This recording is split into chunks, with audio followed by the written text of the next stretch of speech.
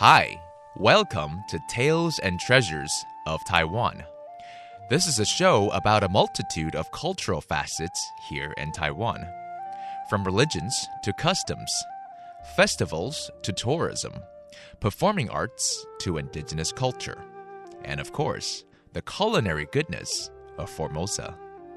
It's your one-stop shop to all things Taiwan, and I'm your host, Joey. 欢迎大家收听台湾文化新视野，我是主持人 Joey。云门是古籍记载中最古老的舞蹈。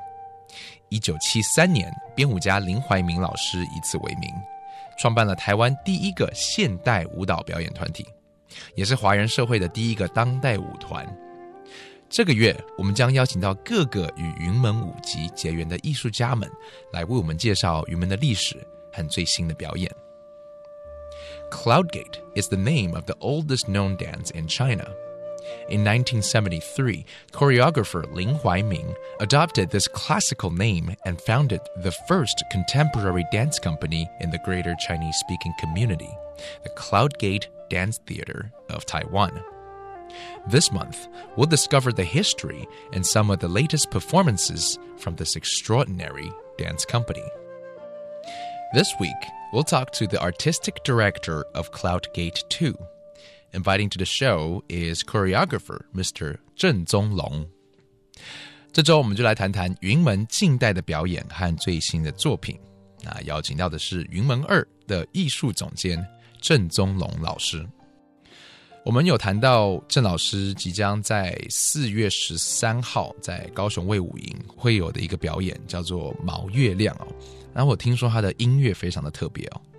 我一直很想要去找一个适合这个舞蹈的音乐，然后在我的那个耳机里面一直有一个冰岛的乐团，叫做 Sigur。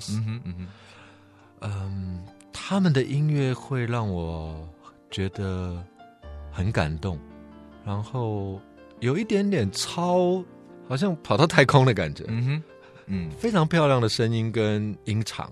所以就在前不久，我就飞了一趟冰岛，到雷克雅维克参加了他们的音乐节。然后当然在去的时候就跟他们约好了，所以我们在后台谈了一谈。那他们对于毛月亮这个主题也觉得很有兴趣，所以他们就会跟我合作做这个作品，从他们一些过去的音乐，然后也为了这个舞创作一些声音。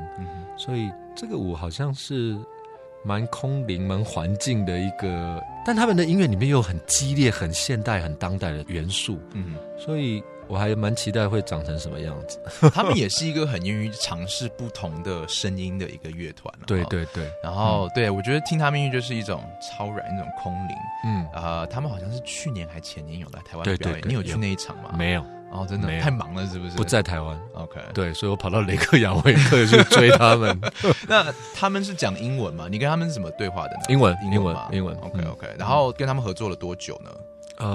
我们 email 来往，然后大概2个月左右吧。所以先是你的编舞的动作给他们看，让他们去这样做音乐吗？没有，在还没有任何动作之前，我们就给他了一个叫 storyboard，就我这个舞作想要怎么走，然后他们根据这个我写出来的文字跟感觉，和我找到的一些影像的内容跟图片，他们用这一些东西去创作，那做出来非常适合，我觉得完全贴合毛月亮，所以非常专业的一个乐团。他们有做过这样的创作吗？跟艺术结合的？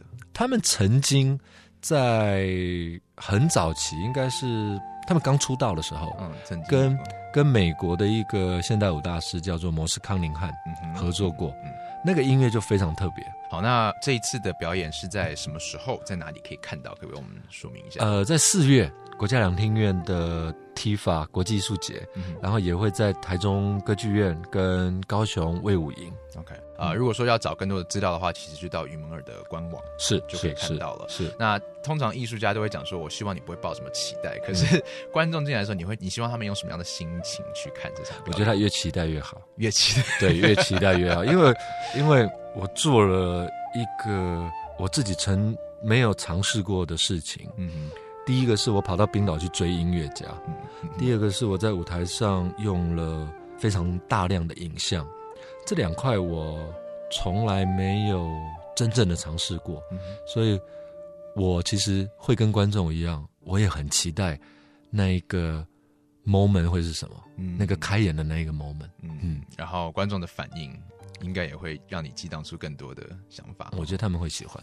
OK， 很好，很好，真是不好意思。我们来稍微谈一下，最后一题谈一下台湾这个表演艺术的未来好了。你觉得现在想去学舞或者学表演艺术的年轻人多吗？应该很多，可是我觉得越来越好的是，大家不是一定要把它当做一个职业，而是说它变成一个兴趣。